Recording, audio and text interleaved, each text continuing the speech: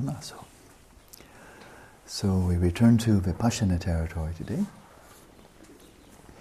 And there's going to be a theme that runs throughout the rest of Panchen Rinpoche's discussion of emptiness, both the emptiness of individuals, of persons, and of all other kinds of phenomena.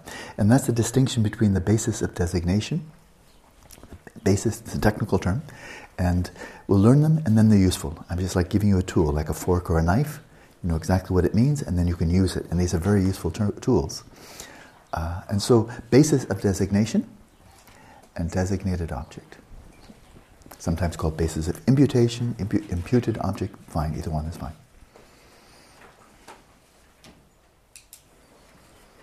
And the central theme that runs through this prasangika madhyamaka, as articulated by Panchen Rinpoche and many, many others, is that these two, for any given entity, are never the same. They're never identical.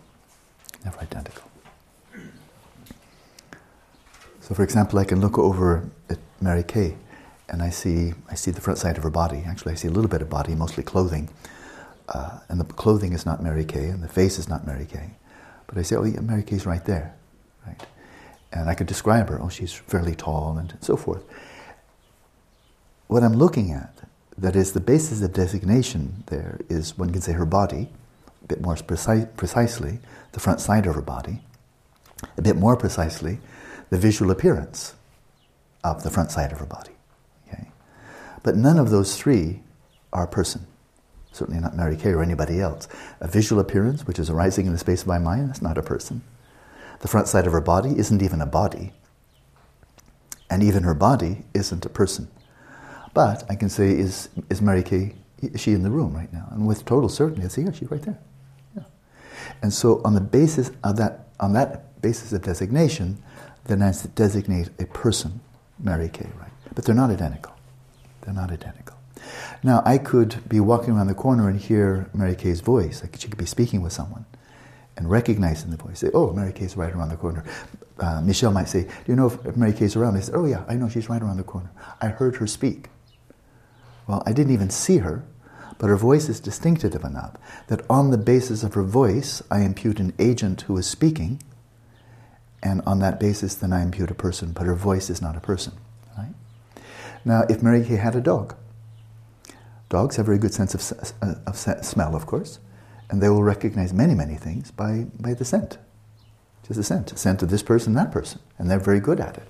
So if Mary Kay were coming home and her dog is eagerly awaiting her, he or she might first pick up the scent and then think in dog language, oh, Mary Kay's home.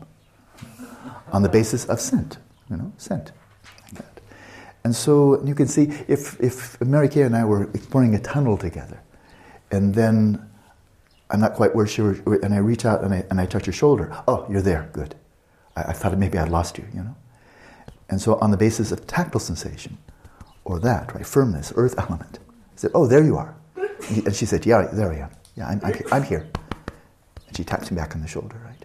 And so none of these things are a person, but each of those is legitimate. These are valid bases of designation. Touch, scent, sight, sound, and so forth. Yeah.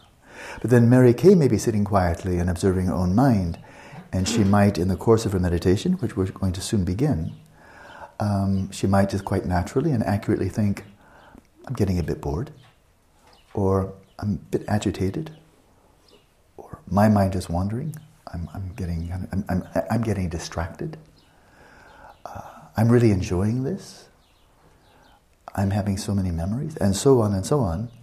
And in each of those cases where the word I is coming up, you can examine, is the I that is designated, I, Mary Kay, is that identical to or different from that upon which that sense of I is imputed or designated?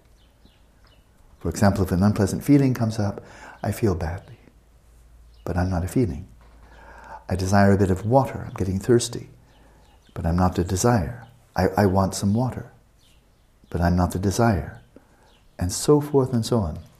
So body parts, all of 5 senses, any type of mental activity. On the basis of these, we may quite legitimately, quite accurately, meaningfully say I. Right? And yet in none of those cases is the basis of designation actually a person? Now that's true for everything else, which is quite remarkable. So I want to wrap this up because I want to get back to meditation, back to the text. But you remember in the early phases, kind of like I think the first week or two, in the scene, let there be just a scene, in the herd, just the herd, that famous, I think we're all very, very familiar with that. And that very basic kind of foundational vipassana, so crucial, and very much in tune with the Sautrantika view, and very much in tune with the foundational teachings and the four close applications of mindfulness.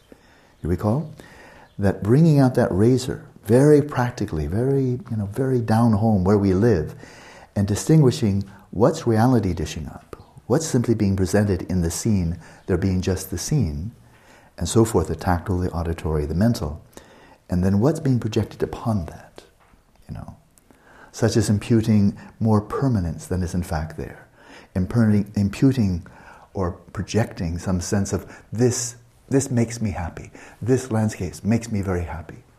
Well, that means for me, anytime I open my eyes, I just have happiness coming up every time, if it's the source of happiness, right? And so imputing sources of happiness, of sukha, upon appearance, that's a projection. And of course, I and mind, the three marks of existence. And so we did that before. It's really, really useful, very, very practical in daily life. And now we're in that same continuum. We're just taking it from the, let's say, the Pali Canon to the Prajnaparamita, to Madhyamaka. And so we have these so-called bases of imputations arise. And then upon them we designate, we impute, or we project that which wasn't there already, but we do so. And then what happens, and that's perfectly fine, just very casually with no reification. Brendan may ask, is Mary Kay around? Have you seen her? I said, oh yeah, she's right over there. That's not a delusional question or a delusional answer at all. There's no problem there at all, right? And two Arya Bodhisattvas could have that conversation. She'd still be over there, right? It's fine, as long as we know what's going on. There's one statement from the sutras where I think it's the Tathagata, the Buddha, was referred to as being saying the Tathagata uses words but is not fooled by them. Something to that effect, very close. So is Mary Kay there? Yeah, she's right over there. Yeah. But knowing how light, how feathery, how non-substantial that is, not conflating the Mary Kay with that upon which I'm imputing her, which is never Mary Kay. So I'd like to bring this down home to our own practice. But it's helpful to have something there, very tangible. There's a person, and none of us seriously doubt that she's here. So that's good. And then the question is ontology, and that is, in what manner is she here? She appears to be existing from her own side. Now that's a way of existing. She really is there from her own side, and she, this individual, is displaying her properties of her body, her form, her voice, her scent, and so forth and so on. But she's really there from her own side. That would be a mode of existence. That's how she is. She's really there, and she bears her own attributes. And I'm here as a metaphysical realist, mapping what is the nature of the true Mary Kay who's already there. Let me write her biography. Let me take many photos. Let me get a very thorough account so I can represent the Mary Kay that's already there. Right? That's metaphysical realism. Right? Most of science, but as we've seen, not all of science, is exactly after that. There's a universe out there. It already happened. It started 13.8 billion years ago, or 7,000 years ago, whichever story you like. But it was already out there. And now the scientist comes in and said, well, let's find out what's really out there, and we'll develop our theories and get better and better, more and more complete, more and more accurate and precise maps that represent what's already out there, knowing that finally, if we ever complete this process, there will be one true map that accurately represents the one true reality that's absolutely out there, including big asteroids. Right? That's metaphysical realism. Most of science is fueled by that, very understandably. It's not stupid. It's really not stupid at all. The Theravada interpretation of the Pali Canon, by and large, it's saturated by metaphysical realism. It's not stupid at all. It may be mistaken, but it's not foolish. It's not foolish. And it takes a razor-sharp sword of vipassana, of prajna, of the perfection of wisdom, of Nagarjuna, and so forth, to cut through these appearances. Or, and there's one way of doing it, or the other way is get 400 years of physics under your belt and see where quantum mechanics and quantum cosmology takes you. And lo and behold, it really does look like there's a profound convergence there.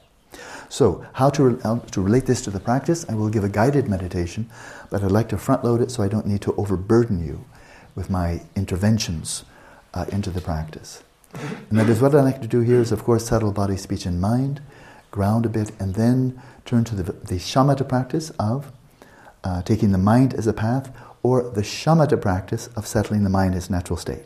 Okay? That's different than simply the culmination of settling body, speech, and mind in natural state. I never really clarified that, but I should right now, really briefly.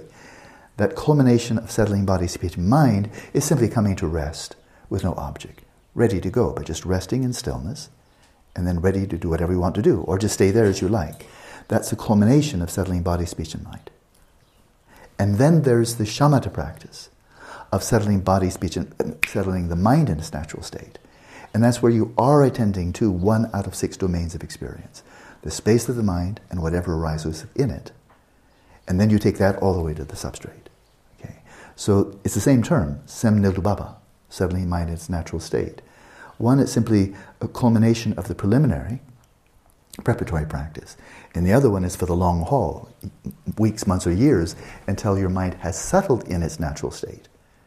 And what that means is it's melted, become deconfigured, and your coarse mind is dissolved into subtle mind. And all you're left with is the substrate consciousness aware of the substrate, and reflexively of itself. So I didn't clarify that before, hopefully, and it's very easy to confuse. Same term, but used for different things that are related but not identical. Okay? So what I'd like to do now, again coming back to the forthcoming meditation, is having settled body, speech, and mind, then take the mind onto the path, as usual, focusing on the space of the mind, whatever arises within it, and knowing full well that will include appearances arising to the mind. The soundtrack is very common. Imagery, like some comparable to visual imagery, is very common. So appearances will arise, images. But of course there will also be these subjective impulses, desires, feelings, thoughts, and so forth. The thinking process and so forth. Emotions and so on. And so as those are arising, we're not going to just settle with shamatha, because we're now into vipassana territory. But the shamatha is the basis for the shamatha is basis for vipassana. The stronger the shamatha is, the stronger your vipassana can be. If the shamatha is weak, your vipassana will never be strong. It's just the way it is. It's karma cha metamorphosis. It just said what's true. And so, as we are resting in the shamatha, then we bring out that discerning intelligence, that mode of inquiry. And I invite you here then to ask, whenever there arises a sense of self, of I, anything, a memory of your own appearance may come up. Oh, I'm putting on a bit of weight. Like that, just for example, I am getting a bit chubby. I'm. Okay, I am. Okay. I'm imputing myself on a mental image of my body, which has probably 10 to 20 pounds more than I really need. Right? So I'm getting chubby, right? Or I'm getting old, blah, blah, blah, like that. Based on an appearance. Or one may have a recollection of one's voice, other appearances, and one may impute oneself upon the basis of appearances arising in the space of the mind. It's very easy to do. Especially when memories come up. Oh, then I was feeling so happy, or oh, I really like that person so much, and I. Imputed upon appearances arising in the mind. The appearances are not you. They're basis of designation of you. They're not you, right? But then also, up close and very, very personal, are the subjective impulses that come up. The desires, the feelings, the thinking process, I think, therefore I am the thinker, I'm thinking this, and imputing myself upon this, and so forth. So see if you can discern. This takes a sharp knife. As a sense of I arises relative to some appearances arising in the mind, or a sense of I arises relative to some subjective impulse in the mind, see if you can identify what's the basis of imputation, or the basis of designation, and the self that is designated upon that. Just doing that is not delusional, any more than if I say, Just like, yeah, there's Mary Kay, or I'm speaking. It's not delusional at all, of course, it's true. We designate, but then the tendency, the overwhelmingly deeply ingrained tendency, is to reify that which designated. So we designate, and then stand off. Like, who, me? I didn't do that. As if now, suddenly, we're passive. That that's already Mary Kay. Mary Kay is, blah, blah, blah. That we impute that designated object, and then, not even noting that we did it, we just see it as out there, as if our awareness of it is completely passive. As if this is not a participatory event, but a purely witnessing event. Right? Now this really, really strikes home when we have judgments, for example, about other people. If I can just make a brief foray here, I'll try to be very polite, but it looks like Donald Trump is going to be the nominee for the Republican Party to become Commander-in-Chief. And so I saw a photo of him, and I had a very strong designation come up. Really, really strong. Like, I'm just witnessing that this person is such and such, that he has certain this quality. This is an expression of such and such. And if all 7 billion human beings were all looking, they'd all agree with me. If God exists, God would agree with me. If all the 1,000 Buddhas of this fortunate kalpa looked, they would agree, yes, Alan, you got it right. It feels that way. And if anybody disagrees, I'm sorry, you're delusional. I got this one right. I absolutely got this one right, As if I'm simply witnessing, And there is no process of designation. That this person is inherently, and I'm not going to put him down. He doesn't need that from me, you don't need that from me. But just this person is inherently, and then you fill in the adjective, whatever feels suitable. Yeah. But it won't be the same. His wife, his daughter, his friends, and so forth, his supporters. It looks like a majority of Republicans want to have him as president. That's a lot of people. So far, anyway. But to watch that, and I'm taking kind of an obvious example, he's a big media person right now. That too will pass. But it's all the time that we're making these evaluations that we feel are not evaluations. No, that wasn't my evaluation, I just observed that. And it's for people, it's for situations, it's places, things, all kinds of things. That's not my evaluation, that's not my opinion. That's what I observed. That's what I observed. And that's where the reification comes in. It already was as I apprehended it. And my role here is simply the passive witness. That's delusional. And then, of course, we can get fierce disagreements. I mean, there have been clashes. There have been these, these real, some violence in the demonstrations for and against Mr. Trump. And each side is persuaded that they're perceiving this man in the correct way, and that the other hand is simply delusional, and they should be silenced. They should be suppressed. They shouldn't be able to do this. These people they got it wrong, and therefore they shouldn't have a vote. They should be swept to the side. We should drown them out. We shouldn't let them speak because they're wrong, because we know our perspective is right. Well, how long has that been going on? And so then, so far it's just been a skirmish here and there. But when we consider world wars throughout all of history, it's always comes down to that. We have the right perspective. And if you differ from us, you're wrong. So we'll have to suppress you, kill you, silence you, overwhelm you, like that. So when it says that this reification, it sounds like this esoteric, abstract, philosophical term that could only be of interest to people who are concerned with metaphysical realism. But it turns out reification is the root of all mental afflictions. Craving, hostility, the whole shebang.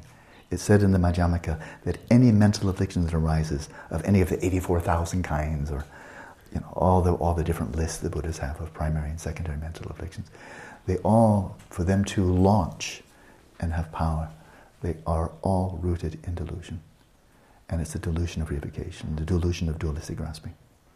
So the stakes are actually very, very high. This is absolutely not a matter simply of interest to philosophers. Or if it is, it's really a shame, because this is really core to the suffering that we experience from day to day as individuals, communities, nations, and so forth and so on. So to shine a bright light on the nature of the delusional process itself, to see how we do impute a designated object upon a basis of designation, that we are participants in this reality, filled with objects of our own making, how we impute and then how we reify, and on the basis of reification, then very easily feel hostility for this group, and attachment for this group, attachment for my side, aversion to the other side. Then we see, oh, this is a high-stakes game. This is significant. Okay? Oh, not so. So that was a lot of front load. Hopefully now I can use very few words and just like throwing darts at a dartboard. Just be very concise. So please find a comfortable position. We'll go in.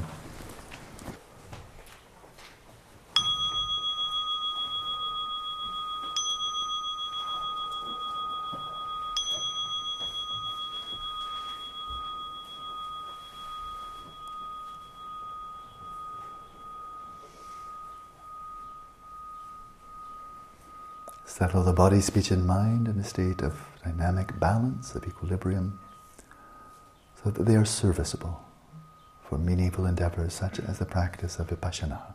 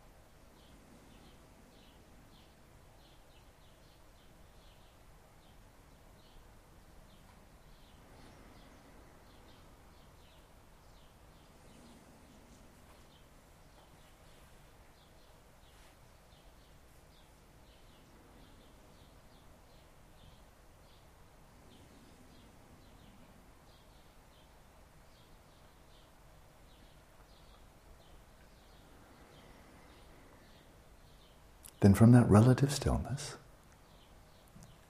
let your eyes be gently open, your gaze resting vacantly in the space in front of you, and single-pointedly focus your attention on the space of the mind, one of 6 domains of experience. Selectively focus on this one, and on whatever mental events, in terms of both objective appearances and subjective impulses, that arise and are perceived within this domain. Rest in stillness, observe movement.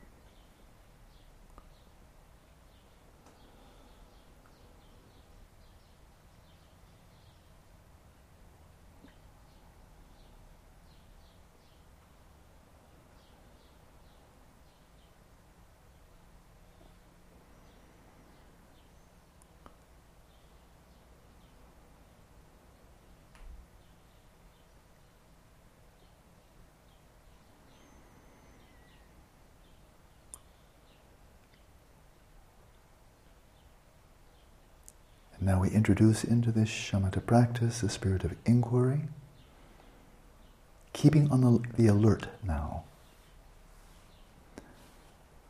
for the arising of a sense of I, relative to any appearances that it might arise in the mind that trigger this sense of I. These could pertain to you in the past or in the future or in the present. But also the subjective impulses that arise from moment to moment. Oh, I'm practicing well. Oh, I'm getting so distracted. I'm feeling a bit tense. And so on and so on. As soon as you see that you've designated the sense of I, or I am, which is something projected, imputed, designated, see with the razor-sharp blade of your intelligence if you can distinguish between the I that you have designated and the basis on which you have designated it, from moment to moment. And note also the range, the variety of bases of designation upon which you may impute yourself. It's not always the same. Examine closely.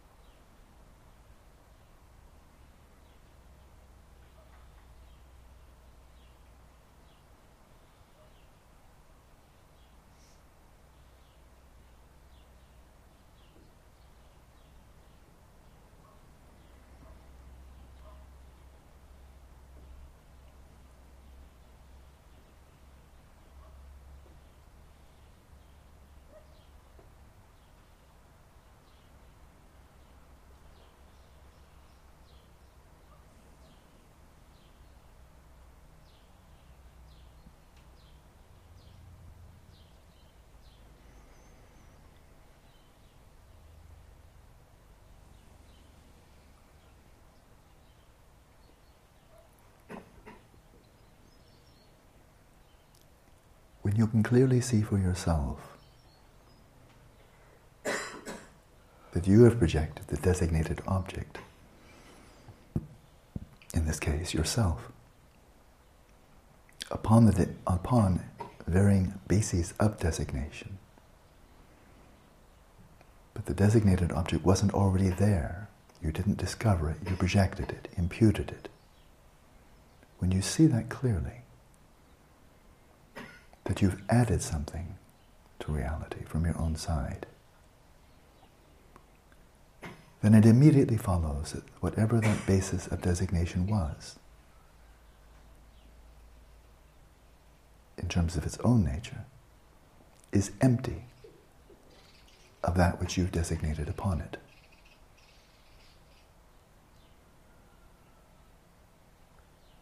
The designated object is nowhere to be found, objectively within the basis of designation, because it wasn't there in the first place. So realize the emptiness of the basis of designation,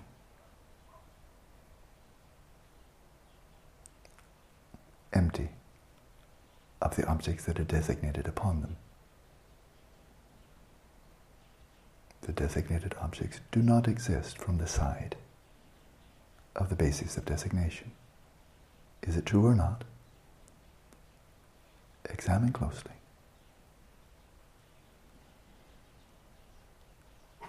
And if at times you become a bit fatigued, this is certainly challenging, then slip back. Rest your mind. Rest in the stillness of your awareness and simply observe the thoughts and other events arising and passing, like a shepherd observing his flock out on an open plain. When you're rested, you may return to the practice of Vipassana. Let's continue practicing now in silence.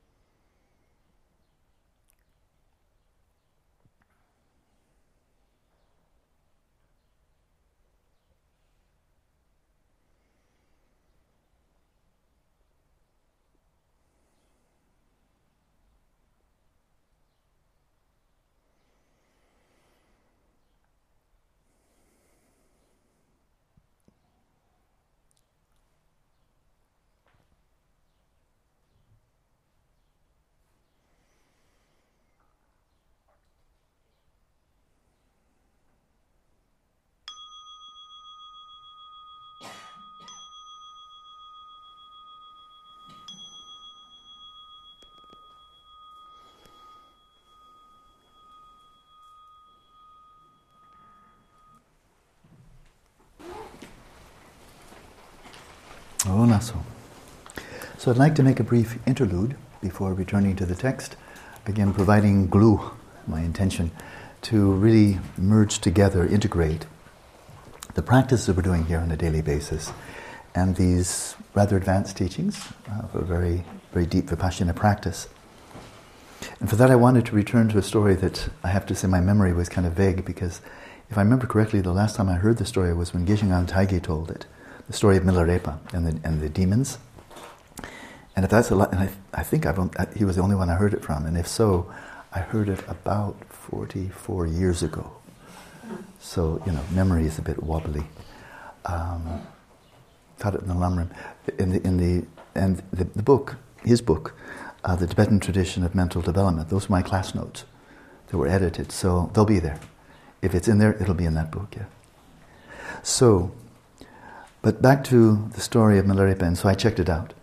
And it's a good story. It's even better than what I gave. But what I gave, I was happy to see it was not incorrect. But we'll see how this relates to our practice here, of the settling the mind as natural state, and to the teachings on emptiness. Good to weave these together, integrate them, yeah? So here's the story. I found the most definitive source I could find on the internet. The most definitive would be to go to his, definitive biography. But this, I think, is pretty good. I think this strikes me as authentic.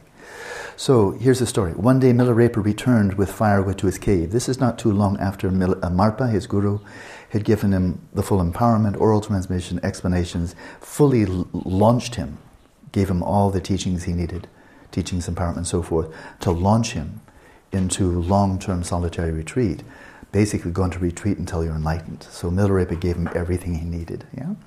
And so Milarepa was up there in his cave. And of course he had obstacles. He had good days and bad days, apparently. Strange thing. And one day, and he had a fierce storm that was quite upsetting, but one day Milarepa returned with firewood to his cave and found it invaded by 5 horrific demons with eyes as large as saucers. Shocked, Milarepa politely introduced himself. Such a gentleman, and asked them to leave. That's very courteous. People show up uninvited as guests in your home. You say, well, hello, my name's Alan. Would you please go? Pacifying, right? First, you tried that one. Would you please go? Maybe you came to the wrong address. At this, the demons became menacing, surrounding him while growling, grimacing, and laughing maliciously. They sound like street thugs. So, Milarepa was alarmed and attempted the most powerful of exorcism recitations, to no avail. So try to, just get them, go, please, go. But to no avail. The demons became even more threatening. Okay. So next, the yogin tried with great compassion to pacify them with Buddhist teachings. So give them some of the second mode, enrich them. Give them a Dharma talk. That'll do it, Enrich their understanding with a compassionate motivation. How about the Four Noble Truths, But they still remained more vivid and horrible than before. I guess they didn't like his Dharma talk. Finally, Milarepa realized that his approach was mistaken and that he needed the most direct means possible. Having proclaimed the fearlessness with which he had discovered in his practice, Milarepa followed the training given him by his guru. He invited the demons to stay with him and to receive his hospitality. So, gave up the whole notion of banishing them. Said, stay, hang out. Now, that's where some versions of the story stop. They stop too soon. The story's not finished. If we stop right there, this sounds eerily similar to kind of the mindfulness movement in its less intelligent manifestations. And that is, whatever comes up, don't exercise any judgment whatsoever.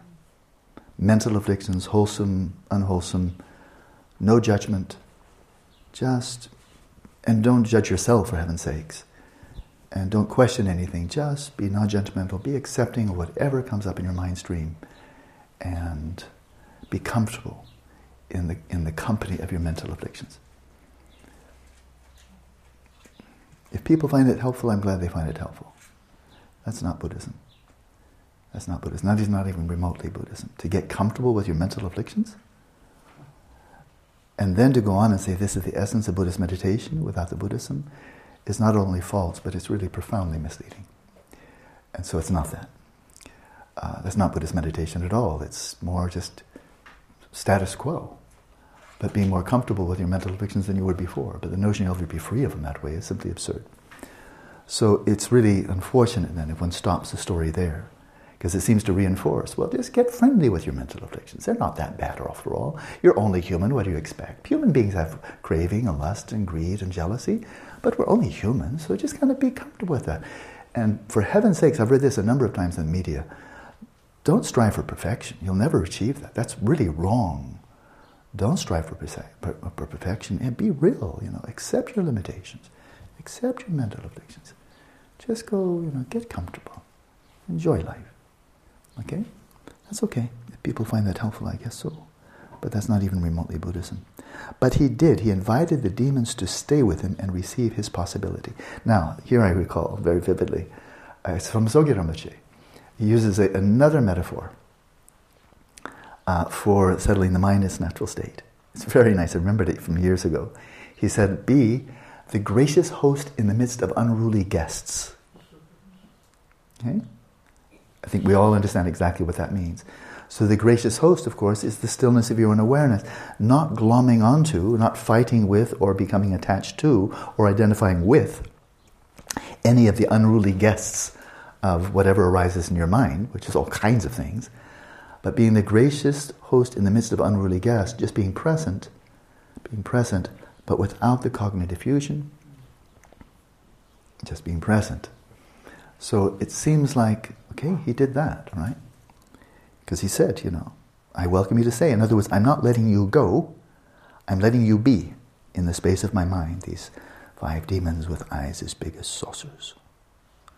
But he didn't, and let me, receive hospitality. So really, so far, this sounds like shamatha. It sounds like shamatha. I'm just going to rest in stillness and hang out, make yourself comfortable, whatever. But that's not where the story ends. He also challenged them to a friendly contest of teachings. A bit like Geshe-Ngao Taige, this great big grin. That's truly a friendly contest. Because they're really contesting, they're really debating, they're definitely competing. But it's joyful, it's friendly, and it's very, very sharp. Razor sharp, and it's very fast. See, 2 accomplished meditators, they do not sit back and say, let me think about that for a while. Everybody just bursts into laughter. They burst into laughter. It's got to be sharp. It's kind of like 2 duelists. It just doesn't stop. Very snappy. So here it is. We've seen this. He also challenged to a friendly contest of teachings. And then he addresses them. Ye ghosts and demons, enemies of the Dharma, I welcome you today. It is my pleasure to receive you. I pray you, stay. Do not hasten to leave. We will discourse and play together. Although you would be gone, stay the night. And then he says, we will pit the black against the white Dharma, and see who plays the best. Before you came, you vowed to afflict me. Shame and disgrace would follow if you returned with this vow unfulfilled. So he's invited into a contest. Right? Now bear in mind, before he ever met Marpa, he was an accomplished sorcerer. That's how he's able to do his nefarious deeds, killing all those people. He had to have pretty darn good samadhi for that. And he was a wielder of the dark arts. I accept that literally. And so in that case, where he killed these 35 people who had treated his own family so badly, especially his uncle, he was using ferocity, he was using wrath. And he used it, directing his wrath, his ferocity, his destructive ability, he used that against people, sentient beings. And he intended to cause misery, and he did. On one occasion, this is also a very old memory, but as he went about, it was really like, it's actually very sinister. because he, using his abilities, this dark magic, it's not magic though, just these dark abilities, he wiped out the crops, the material possessions of his uncle and aunt, who were his primary targets. And then he killed all the rest of them. That would be 35 people or so. He killed all their kinsmen. And he left them standing. He left them unscathed. This is really very sinister. There's no happy smile on this one. He wiped them out financially, killed off all their relatives, all their loved ones, and left these two. And his intention was, now may you live the rest of your days in bitterness and grief. And now this is how I get back at you for what you did to my family. It was sheer revenge, very malevolent. So he took the power of his mind, the powers that he had acquired through this other teacher, and he directed his ferocity, his wrath, his hatred, his malevolence, and he created great misery. Right? He still knew how to do that. When he started with Marpa, he didn't have amnesia. He still knew how to exercise those black arts. But now he's under an enlightened master rather than another kind. So now these 5 demons were appearing, and he knows that, he's got a mafioso background. He knows how to do mass murders. He knows that he has this ability. But now these are not 5 people that came in. These are 5 demonic apparitions coming in, right? And he's challenging them, white against black, the dark side, the bright side. So now it's much more interesting, isn't it? Then they all just left happily ever after, and they played house for the rest of their lives with the mental afflictions, and they all just got really cozy and watched soap operas together. Okay, I find that kind of a boring ending. So he says, although you would be gone, maybe you feel a little bit, like I want you to go, stay the night. We will pit the black against the dark. We'll pit the dark side against the white side, and see who plays the best. Before you came, you vowed to afflict me. Shame and disgrace would follow if you returned with his vow unfulfilled.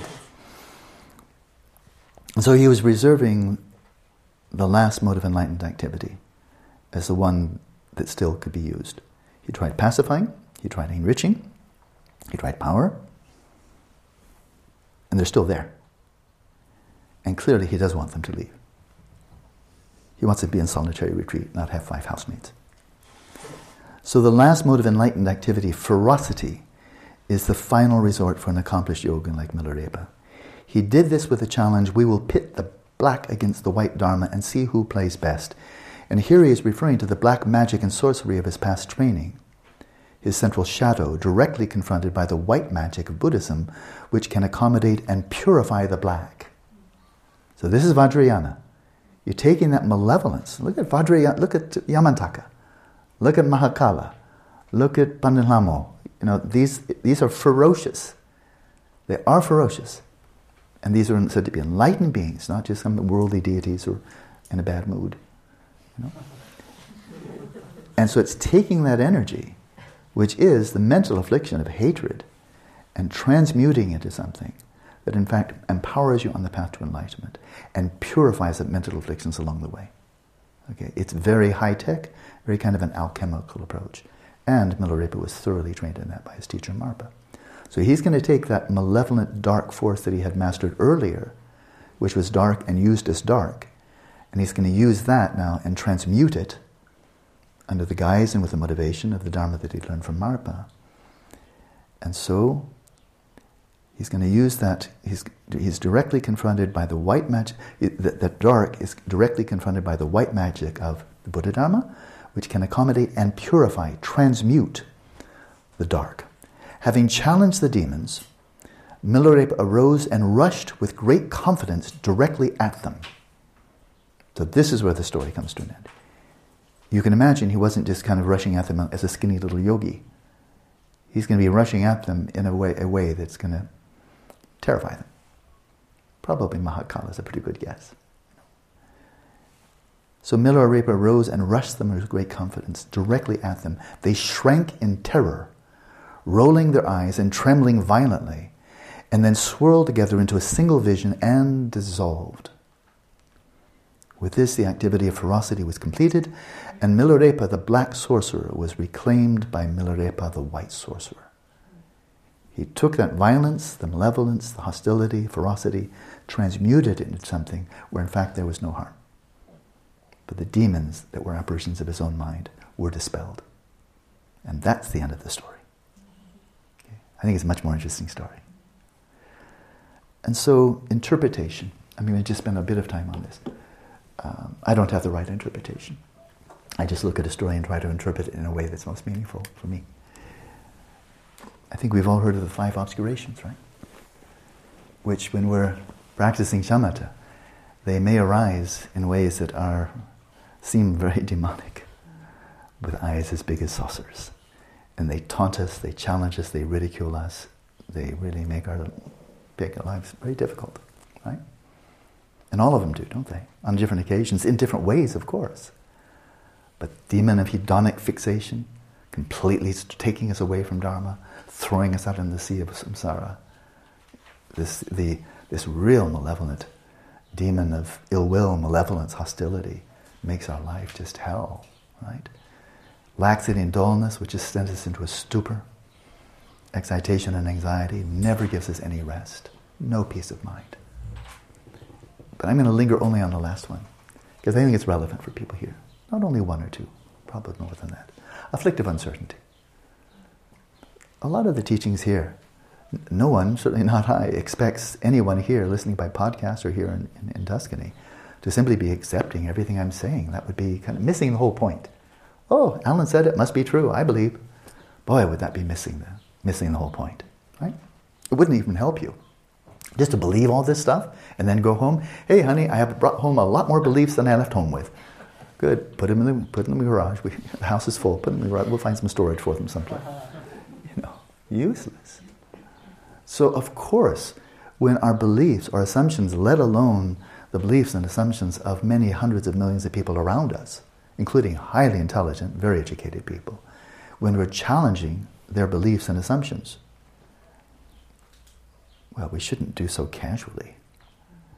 Especially, many of us have been educated into those assumptions, beliefs, and so forth, if we've had any kind of science education at all. But also in the humanities. When I was studying religious studies at Stanford University, the one thing you never do is take a religious approach to religious studies. We studied Marx, we studied Freud, we studied materialist deconstructions, anthropological deconstructions, sociological deconstructions, psychological deconstructions, economic deconstructions, atheistic we had to study all of that, and then write papers on it, of all of the ways that people completely try to deconstruct and discredit religion. That was part of our education. And if you ever write a doctoral thesis in which you appear to be championing Buddhism in a secular university, good luck with that. It's not how it's done. You're supposed to take an objective stance, and if that's completely materialistic, that's perfectly fine. But for heaven's sakes, don't take a Buddhist stance, because then you've lost your objectivity. Okay, I won't linger on there. But when we encounter views such as Mount Meru may actually exist for starters, and all the other ones, just the notion that phenomena don't exist from their own side, let alone Mount Meru, just that one. What? It's only right that uncertainty arises. If it doesn't, then either we are just brilliant and see right through the essence, or we're just lazy and just accepting it because somebody else said so. And the Buddha expressly encouraged people not to do that. Mere hearsay, my teacher said, it's written in a great sutra or some other scripture and so forth. And so when uncertainty, so let's follow here. For anybody experiences afflictive uncertainty about anything, not just about a Buddha Dharma, about your own abilities to practice and really progress and deeply benefit from shamatha, vipassana, the four immeasurables, and so forth. Can you really get benefit, or are you pretty much just stuck right where you are, and this is always a window dressing, just icing on a really nasty cake? Do you have any confidence in yourself to really proceed along the path, to reach the path, proceed along the path? Afflictive uncertainty, of course, arises, and for good reason. We are not evidently surrounded by Arya Bodhisattvas, and people. We don't have the caves of Tuscany filled with, highly accomplished yogis who have achieved jhana. If they are, they're keeping a good secret. So of course afflictive uncertainty arises. And so when you're resting there and settling the mind in its natural state, or you're just walking along, minding your own business, and some afflictive uncertainty with eyes as big as saucers comes and starts to harass you, grimacing and growling and menacing, well, you could say, would you please leave? And maybe they will, if it's really a wimpy, mental, afflictive uncertainty. Oh gosh, well now you ask me, well, of course I'll leave. Could happen, not too likely. And so if it persists, you may try to give it a good Dharma talk. Good luck with that. Or develop loving kindness and compassion for uncertainty. It really doesn't make any sense at all. They'll laugh at you.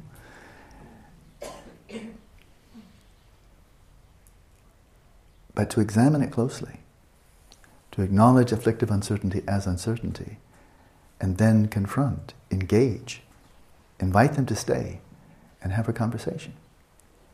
Apply two of the jhana factors, more general course investigation, subtle analysis.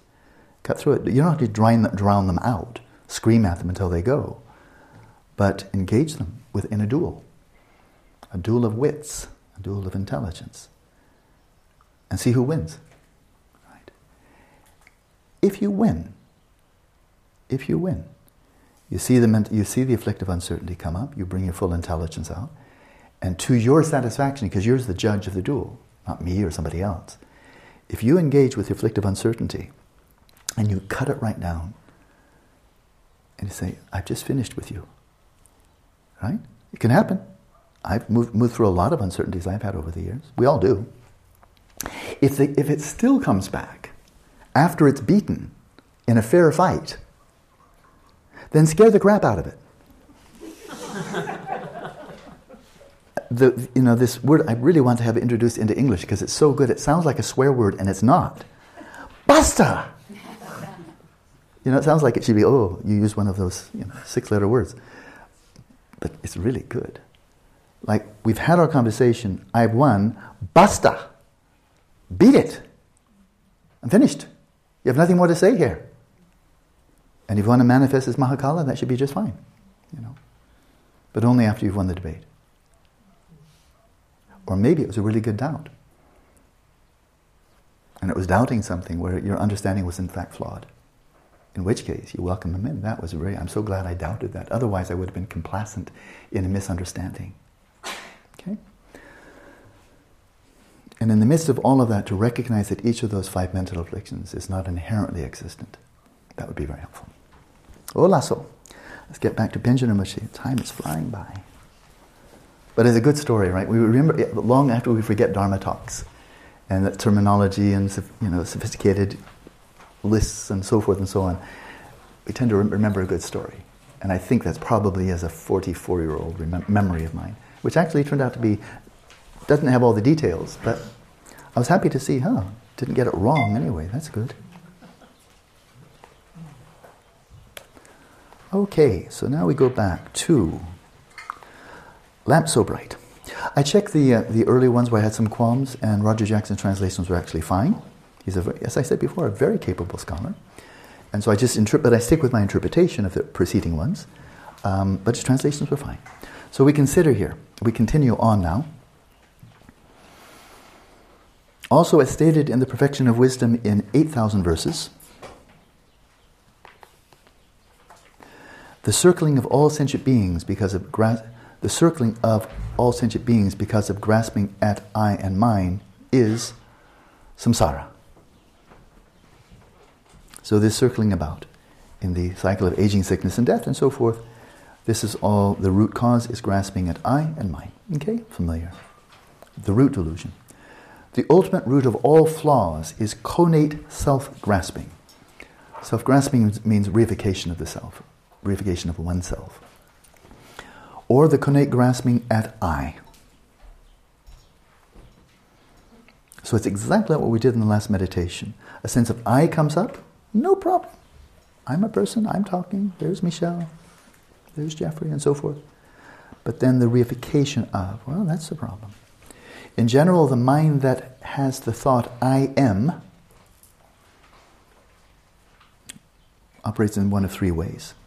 One, takes the I as distinguished by being truly existent. So one way of thinking I am is to reify yourself. I really am.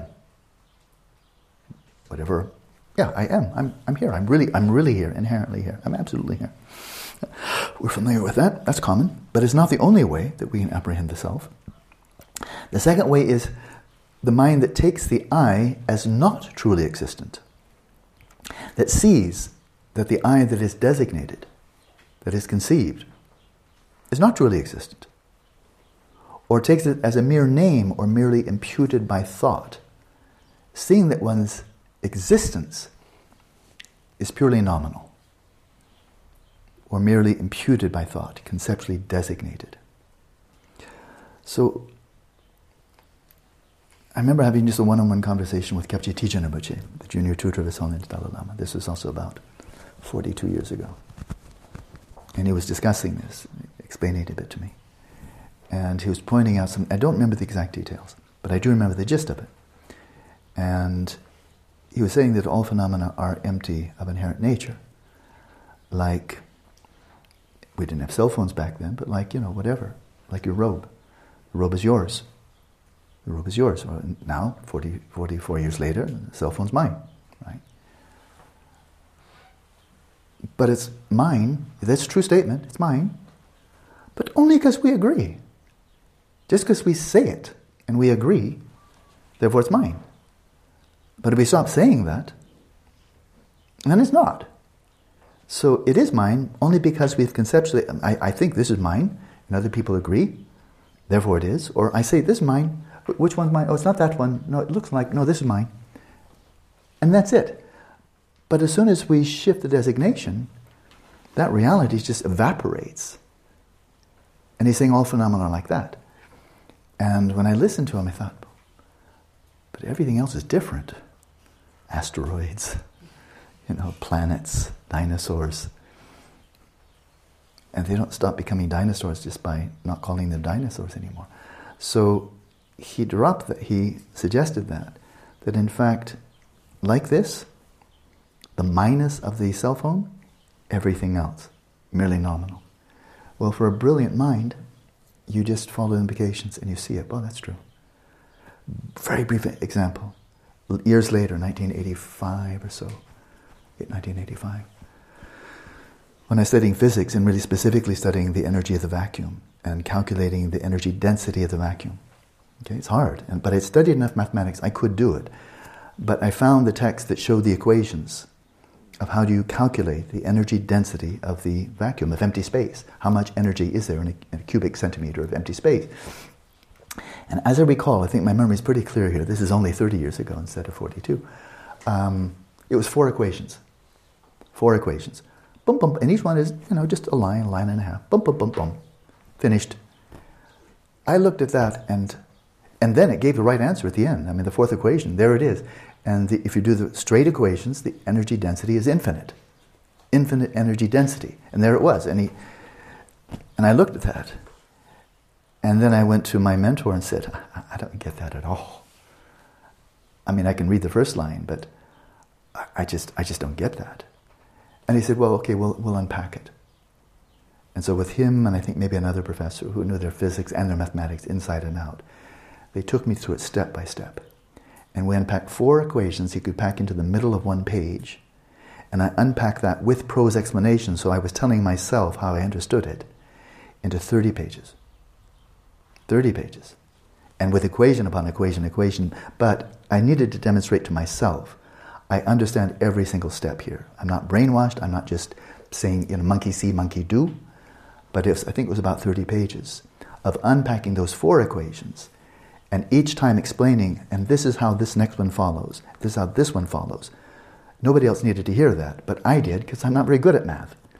But then I did get to the end, and then when I got to it's infinite, I said, I got it. Now I understand it. But for me it was 30 pages of equations and prose explanation, whereas for a really good mathematician, I met one years later, and showed him my 30 pages. And he was a professionally trained mathematician. And he said, I don't know what you concluded to, that was obvious in the first page. Good. It was obvious to him. It wasn't obvious to me. Otherwise, I would have just read those 4 equations and said, I got it. So that was a service. And that, a person who really well trained, he sees, got it, got it. And you're finished in 5 minutes. For me, it was probably a month or 2 of working through those 30 pages and explaining each step of the way. It's similar. It's similar, right? And so, for a person like Kyabje Tijin Rinpoche, the junior tutor of His Holiness, he would see, oh yeah, the minus of the cell phone is not found among its parts, it's not separate. It's simply imputed upon that which is not mine. Yep, everything else the same. I'm serious. You know, if you have that kind of brilliance, you see it. Oh, you didn't get that. Okay, well then we'll take more examples. You know, and then you take it step by step, and you spend 4 years studying Madhyamaka alone in the monastic universities to Tibet. Okay, back to the story. So there's the second way. Takes the I as not truly existent. It takes it as a mere name or merely imputed by thought. And the third mode, and I covered this earlier, maybe it will ring a bell. The third mode does not take the I as real in either of those 2 ways. Doesn't see the I as inherently existent and doesn't see the I as being merely conceptually designated. Neither one. It's undifferentiated. Right? Of these 3 ways of thinking of I, the third one, of just undifferentiated, not critical, not locking into it as being inherently existent or empty of inherent nature, the last is the designation validly applied to some mere conventional I. It's just working with, where's Marianne? Yeah, she's over there. And carrying on. Just like that. Or in a dream. You could be in a lucid dream. Right? This is a very good example. You could be in a lucid dream, and in a lucid dream, Brendan can appear over there and said, Brendan, have you seen Mary Kay? And I'm lucid. Brendan doesn't even exist because he's just an apparition to my mind, but it looks like Brendan. And so Brendan can ask me, the lucid dreamer, have you seen Mary Kay? In the context of this dream, because that's where I am, but I'm completely lucid. I said, yeah, Brendan, of course. Haven't you seen her? She's right over there. No delusion. I know I'm dreaming, but within this context, Brendan is over there. Would you like to know who he is? He's called Brendan. Her name is Mary Kay. Get to know each other. But it's light. It's just nominal. Right? That would be using the words. In that case, you're actually seeing the emptiness of it. But you could use the words even without seeing the emptiness and just not reify. Be hovering, floating a bit. Okay? So, the middle, and that is the one who sees the I as not truly existent, occurs only in the mind stream of one who has definitely attained the Madhyamaka view. Such a person has realized emptiness. Only they actually see the I as not inherently existent and does not occur in others. If you don't realize it, then there you go. And the first is grasping at a self of persons. Reifying the self of persons. Taking another person as one's referent object, what you're focusing on, and grasping that as truly existent, another person, is grasping at a self of persons. Remember, there's the self or identity of phenomena, and the self of persons. These are the 2 categories. If you're focusing on someone else and you reify them, that's called grasping at a self or reifying a self of persons, but it is not the connate grasping at I. The connate grasping of I is focused only on yourself. Okay? It's simply a definitional issue. So we don't need to make a big deal of this. But the nanzin, it's called in Tibetan, grasping to the I, that's only you. But kansakidansin, kansikida, dembara grasping to the true existence of the self of people. Well, that could be anybody. Okay, this is just terminological finessing. The connate grasping at I, this is very technical speech, or the view of the transitory, and that's this whole composite, this aggregation of transitory bodily processes, bodily qualities, mental events, all of them in a state of transition, all of them in a state of flux. All right. The view of the transitory as being inherently existent. Okay, I mean, a lot is packed into that. Jiksokla is called in Tibetan. Okay, grasping to the Jiksokla, the composite of phenomena that are in the process of being destroyed. So the connate grasping at I, which is also called the view of the transitory, the delusional reifying view of the transitory, is the afflictive discrimination that grasps as inherently existent the object that has been intended, the object you're focusing on, the I of one's own mind stream. Okay? It's dense, but hopefully it's clear. And the I of one's own mind stream, that's just what we were looking at several minutes ago. That latter is produced by its own cause. This connate grasping to the I is produced by its own cause. That is, it's just a habit. Earlier propensities lead to it happening again, which store more propensities and lead to it happening again. That latter is produced by its own cause, a subtle grasping at the sense self of phenomena. This is very important. This is a Madhyamaka theme, perfection of wisdom theme, that I think is very deep, very important, and is mostly not to be found, hardly to be found in the Pali Canon or in the Theravada tradition. In the Pali Canon, the Theravada tradition, the kind of analysis, the Buddha himself does it. Look through all your body parts. Do you see anything that is I, right? Individually or collectively. Look through all your mental process, your feelings, your discernments, mental fictions, thoughts, emotions, and so forth. Do you see any of them, or any of them individually, or all of them collectively, you? Okay, how about the complex of this whole complex array of bodily and mental events, individually or collectively, are any of them you? And the answer is no, all the way through. And then you can ask, okay, apart from these five aggregates of form and mental events and so forth, apart from them, setting them all aside with all their complex interactions, all the enormously complex interactions of the brain, almost inconceivably complex, apart from all of that, do you exist as something separate from that, autonomous from, apart from? No evidence. No evidence. Okay. And on that basis, you can see the five aggregates are empty of the self, and the self does not exist as something apart from them, independent of them. Now that I think all Theravada Buddhists would accept, with really good sound reasoning. Does that mean that the self doesn't exist at all? One could easily leap to that conclusion, then you've leapt into nihilism. Right? And they don't do that. Okay, they don't do that. I mean, most Theravada Buddhists are certainly not nihilists. And Buddha was certainly not advocating nihilism. How you do reinstate the self conventionally? Well, different Theravadins have different views there. But I won't linger there. But there's a lot of agreement there, right? Non-self, emptiness of self, right? None of the parts are the self. The whole aggregate of body-mind is empty of some autonomous self, an agent, a person, like that. But that's pretty much where the analysis stops. Because by and large, apart from the Bhikkhuni Vajira and then Nagasena, the chariot, both times using the chariot as the analogy, by and large, it is assumed, without being challenged, that the five skandhas, your physical form, your whole physical aggregate, and your feelings, and your discernments, and all mental formations, and all your six modes of consciousness, and the entire physical world around you, are inherently real. It's metaphysical realism. It's not something you learn from the Pali Canon, like you just got indoctrinated into a Buddhist worldview, or you learn from the Theravada interpretation of the Pali Canon. It's an assumption we had already, and it's not very explicitly challenged in the Pali Canon or the Theravada. By and large, it's kind of implicitly or explicitly accepted, right? But then we do have Nagasena coming along and saying, challenging the king, did you walk here? Because I didn't find the chariot anywhere, neither among its parts nor apart from its parts. He's doing exactly the same analysis that is commonly done in all schools of Buddhism with respect to the self, the person, and our relationship with our body-mind. And then he's doing this like, whoa, you just stepped outside the box.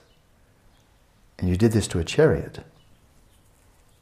And you're actually mocking the king, doing it, which Galileo did to the Pope. It's generally not a good idea. They'll send you to a room, stay in your room, you're grounded for life. That's what happened to Galileo. But Nagasena then took that same reasoning and applied it to the chariot. Well, if you apply it to the chariot, where do you stop? Where do you stop? Is there something special about chariots? And the answer from the Madhyamaka perspective, that's just as smooth a segue into the perfection of wisdom, the Madhyamaka, and all of that. And it's right there from a Shravaka Arhat, Mahakasena. And interestingly, in the first East-West dialogue between a Buddhist and a representative of Western culture, a Greek king. Very interesting. And in the Heart Sutra,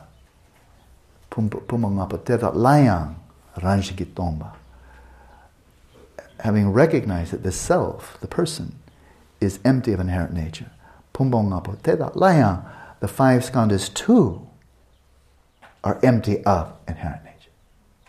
Oh, the avalanche has started now. Now the avalanche has started. Nagasena started with throwing the pebble of a chariot. And then just watch the pebbles fall. I mean, what stands up to that avalanche? Elementary particles, galaxies, space, time, matter, energy. What stands up to that kind of ontological analysis of parts and wholes? And any entity that has attributes gets cut down with the same analysis.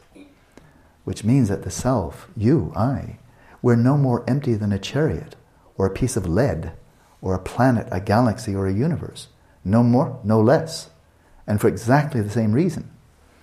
So what the Panchen Rinpoche is saying here is you may have gained some insight into the emptiness of yourself, which after all is a bit abstract. And we find neuroscientists saying there's no self. We find psychologists, some academic psychologists saying the word self has no referent. It's not that hard to draw that conclusion. And so forth.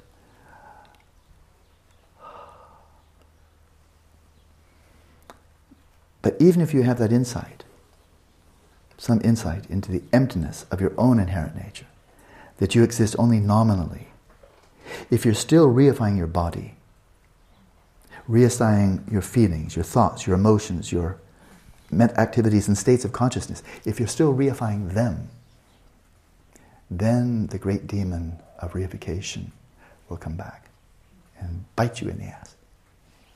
It's going to get you from behind. Because it's still there, it's unquestioned. You've just lopped it's like a weed. I spent hundreds of hours pulling weeds at 50 cents an hour when I was a teenager.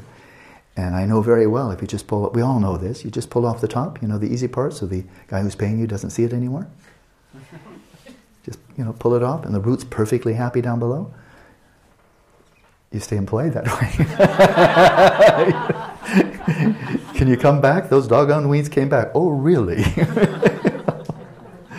So that's it. You've cut off the part above ground, and the whole root system of reifying your body and mind, your five skandhas, untouched. And that's why he's saying, if you have not eradicated the reification of your skandhas, the reification of self will return. That's what he's saying right here. I think it's very compelling. I mean, this is for us to evaluate each of us. I'm not here to just tell you this is the so and you have to believe me, but I find that very compelling. So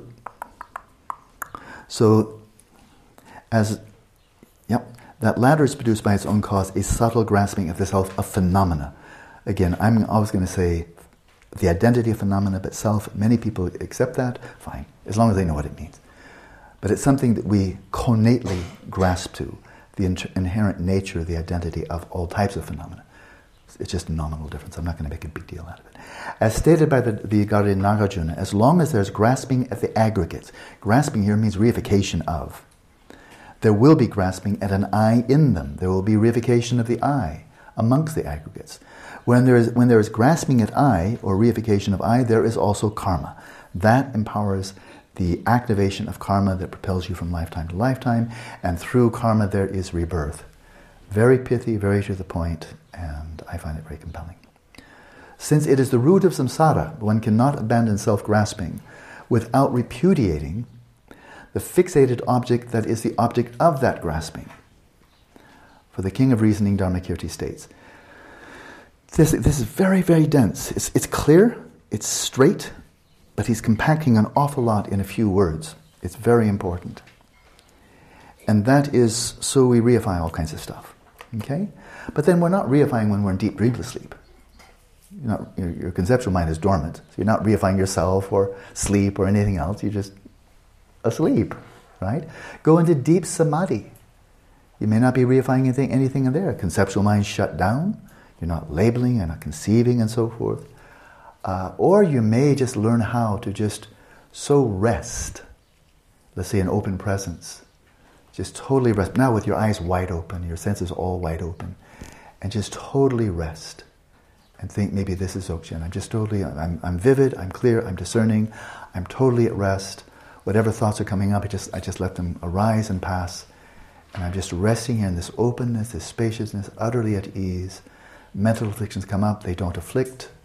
I'm seeing appearances, and I'm not reifying anything, and maybe I'm a Vidyadhara. Okay? Very easy to think. Because for that time, as far as you can tell, you're not grasping at or reifying anything. Right? So you can say, well, this was much easier than Madhyamaka. I just stopped grasping. I just turned off the switch, I turned off the motor of reification, and I'm just resting here. The fool on the hill, like that. Is it enough? That's what he's getting at right here. And the answer comes from one of the greatest epistemologists and logicians in the whole history of Indian Buddhism, Dharmakirti. And the answer is, it's not enough. It's not enough to stop reifying. Any more than it's enough to stop smoking. Or I saw an article yesterday, the biggest losers are people who are extremely overweight, and then they have a contest to see who can lose the most weight. And that's a contest, people find that entertaining, I guess, But then when the show's over and somebody got the prize for being the biggest loser, what happens to the people that lost 300, 400 pounds? Pretty much they get it back.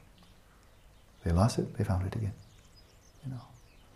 And so it wasn't enough to lose the weight. It wasn't enough to stop eating too much. It's not enough to stop smoking. It's not enough to stop drinking.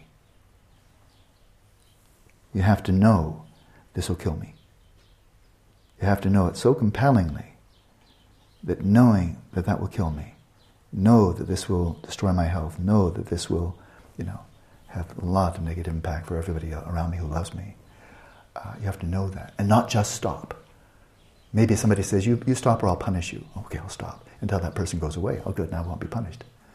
Not enough to stop. And this is what Dharmakirti, this is what Pinchen Rinpoche is saying. At this point I have to haul out one of my favorite psychological jokes. At least half of you heard it. Please laugh at the appropriate time. The little boy who thought he was a kernel of corn. You remember? It's a great story. But it exactly illustrates this point. Okay? It really does. It's a nice joke, it's funny. But it's a good joke because it's smart. So in the story comes everybody, I'm sure somebody listening by podcast doesn't know I'm about to say, I'm about to entertain you. Everybody else, be patient. There was a little boy who had the psychosis of believing delusionally that he was a kernel of corn, a little grain of corn. And his parents, who were living out on a farm, they were upset. His son was dysfunctional, thinking he's a kernel of corn. So they sent him off to a mental institute, mental asylum. He got intensive sustained therapy. And eventually they released him from the asylum. He said, we think your son is fine. And so then the son was released. He comes back home. His parents greet him with open arms, happy to see little Johnny is home. And they ask him first off, Johnny, do you think you're a kernel of corn? He said, no. I'm fine. I'm not a kernel of corn. So then they're relieved. Everybody's happy, hanging out. Until a few days later, Johnny comes rushing in, slams the screen door behind him. He's trembling, he's quaking, he's obviously terrified out of his wits. And his parents come and said, oh, Johnny, you don't think that you're a kernel of corn again, do you? And he said, no, but the chickens out there don't know that.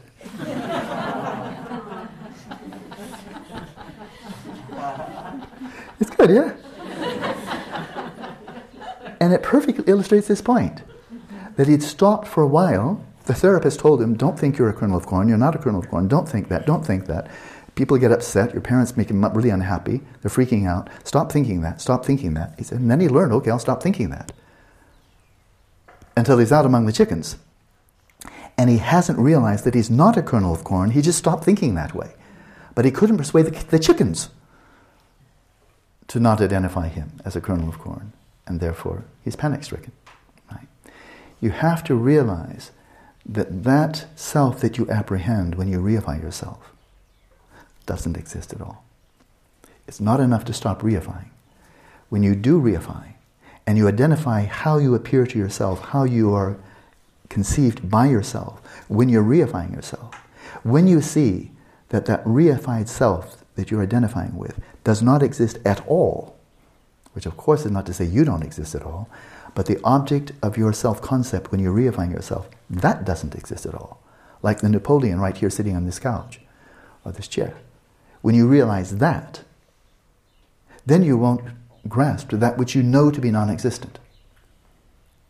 Because you're really free of it.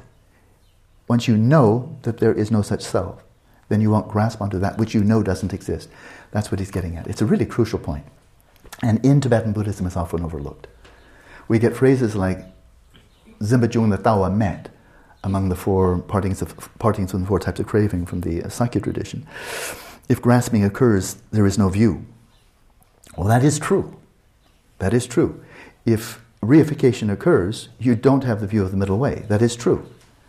But if you just stop grasping, that doesn't mean you have the view. It just means for a while you've stopped grasping.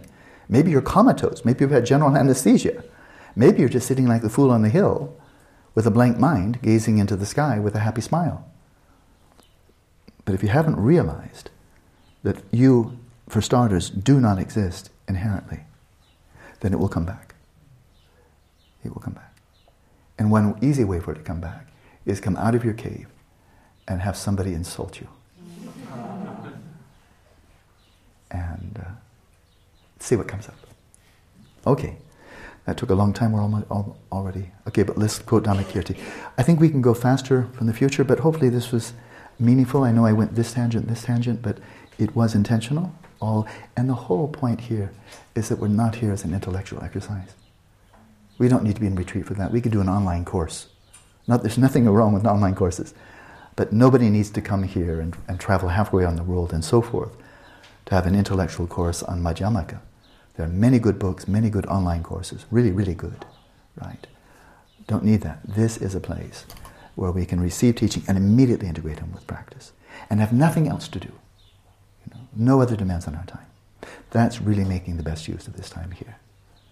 There's not a time just to acquire information for the sake of information. So Dharmakirti states, without repudiating or seeing the absence of its object, it is referring to the reifying mind that reifies oneself. Without repudiating its object, without seeing the absence of its object, you will not abandon, you will not be able to abandon self-grasping or reification. So the fixated objects of grasping at a truly existent individual, here's one. Grasping at a truly existent I, so individual is more generic, you, he, they, and so forth. Grasping at truly existent I, that's up close and personal, oneself. Grasping at a truly existent person, so individual and person, drawing a subtle distinction there. These are respectively, the fixated object is a truly existent individual, a truly existent I, and a truly existent person. Thus it is necessary to eradicate them. Okay, so we didn't make much headway in the text, but I think now that we've kind of laid groundwork, we can move more quickly. And in fact, the very next one is going into practice. Because he's here also, this is meditation manual. This is not a Madhyamaka treatise just to learn how to debate and all of that and get a theoretical understanding. He's giving you just enough theory to put it right into practice, and that's where he's going immediately. And that's where we'll go tomorrow. As for eradicating them, they are to be viewed as not truly existent, because having ascertained that a person is not truly existent, one accustoms oneself to that view and reverses grasping at the person as truly existent. For these reasons, I will first demonstrate on the basis of experiential pith instructions. Now we know it's about practice. The way the object of negation appears and the way it is grasped. Okay? So he's really set this up. And now he's ready to go right into pith instructions. Whenever you see that term, menga in Tibetan or upadesha in Sanskrit, okay, this is where the rubber hits the road. Here's where you take the theory, the categories, the nomenclature, and so forth. And now here's how you apply it. Here's how you take the medicine and actually can really get some benefit. Okay? Hola, so kept you on a little bit late. But I won't apologize because I don't feel sorry. Enjoy your evening. See you tomorrow.